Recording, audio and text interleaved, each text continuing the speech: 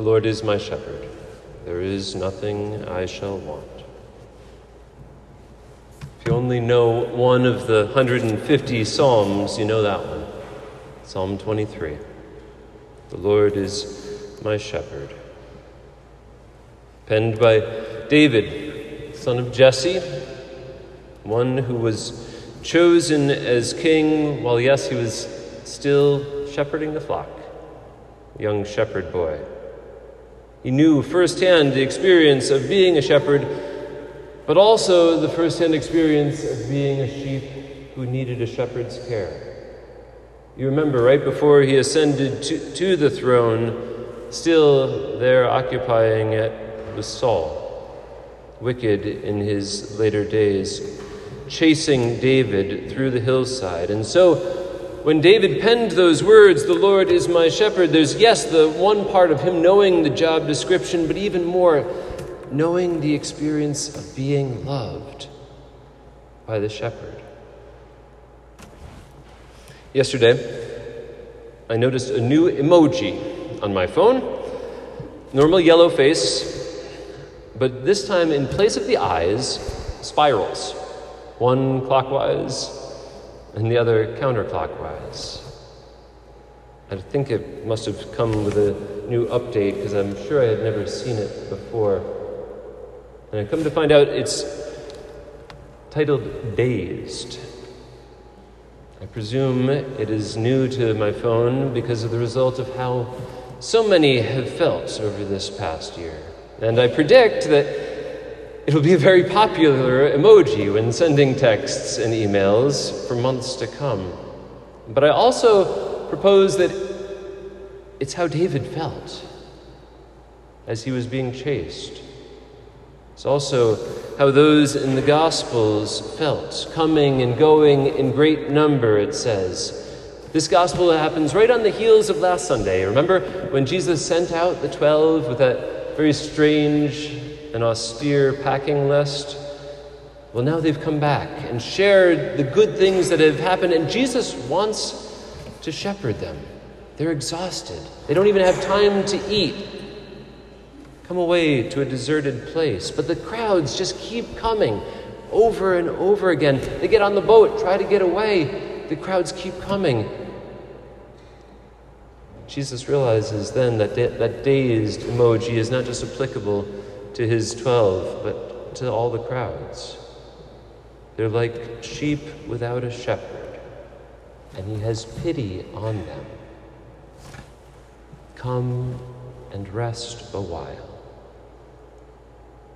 I got to admit, when I hear those words, come and rest, the image that comes to mind is not a very pious one. First image that comes to mind is a Corona commercial. You know, sit up with your feet up on the beach, beautiful sun, water as blue as anything. And I think that's what drives so many of us to try to tap into that perfect summer vacation. So how many of them do we try to achieve and come back absolutely exhausted, more tired than when we went, as we try to achieve rest and peace? The second image, though, more pious, that comes to mind, and also more local than sunshiny beaches, is the stained glass window in the vestibule. You passed it. Most of you did when you came in the doors today. The beautiful stained glass window of the Good Shepherd, Jesus with the sheep. And we know that image, and we go back to it so quickly, at least as often as we hear Psalm 23. But that can just be a pious image. What is the significance that Jesus is really offering? It's not just a pretty stained glass window. It's sure not just a gorgeous sunset over an ocean beach. To find it, I propose we go back to our first reading. Jeremiah, the prophet from the 7th century BC, in the time of the Babylonian exile, when the kings of Israel had just failed.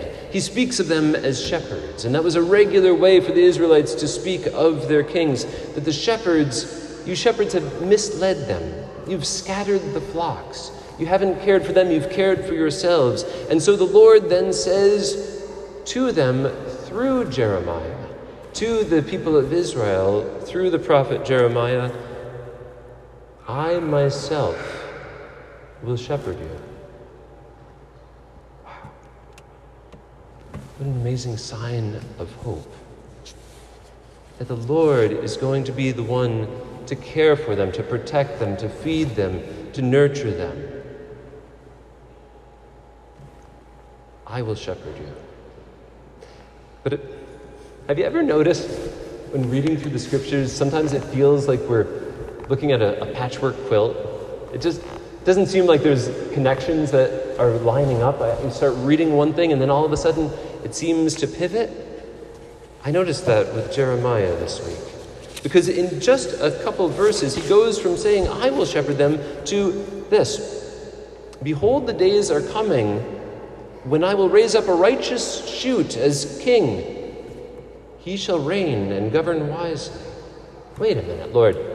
You can imagine the Israelites saying, well, let's go back to you being the shepherd. That sounded good. And now he's talking about another king. It can seem disjointed until of course, we step back 700 years later and find Jesus. Jesus is the one who answers both promises. I myself will shepherd you, and I will set up a righteous shoot to David, an heir to King David, who will govern wisely. You see, in Jesus, we have one divine person with two natures.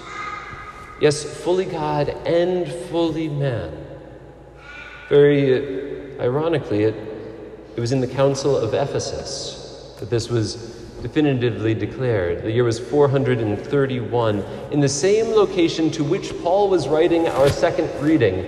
Now, he's speaking in the first century of the significance of the blood of Christ. The bishops of the church 400 years later speak that Jesus is one divine person with a godly nature, fully divine, and a human nature, fully man.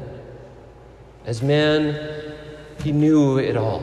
He knew exhaustion. He knew pain and suffering and joy and delight. But as God, fully divine, the rest that he offers is eternal. It's satisfying. It is himself. Folks, this Sunday is a setup Sunday. The Lord is my shepherd is the setup for what comes. This is when we find out the why. Why we as his people entrust ourselves to his care. But the next few Sundays, we look to the what and to the how. If he is the shepherd, then how does he care for us? Where and why? This is the goal of these next few weeks. The Lord is my shepherd. So how will he care for us?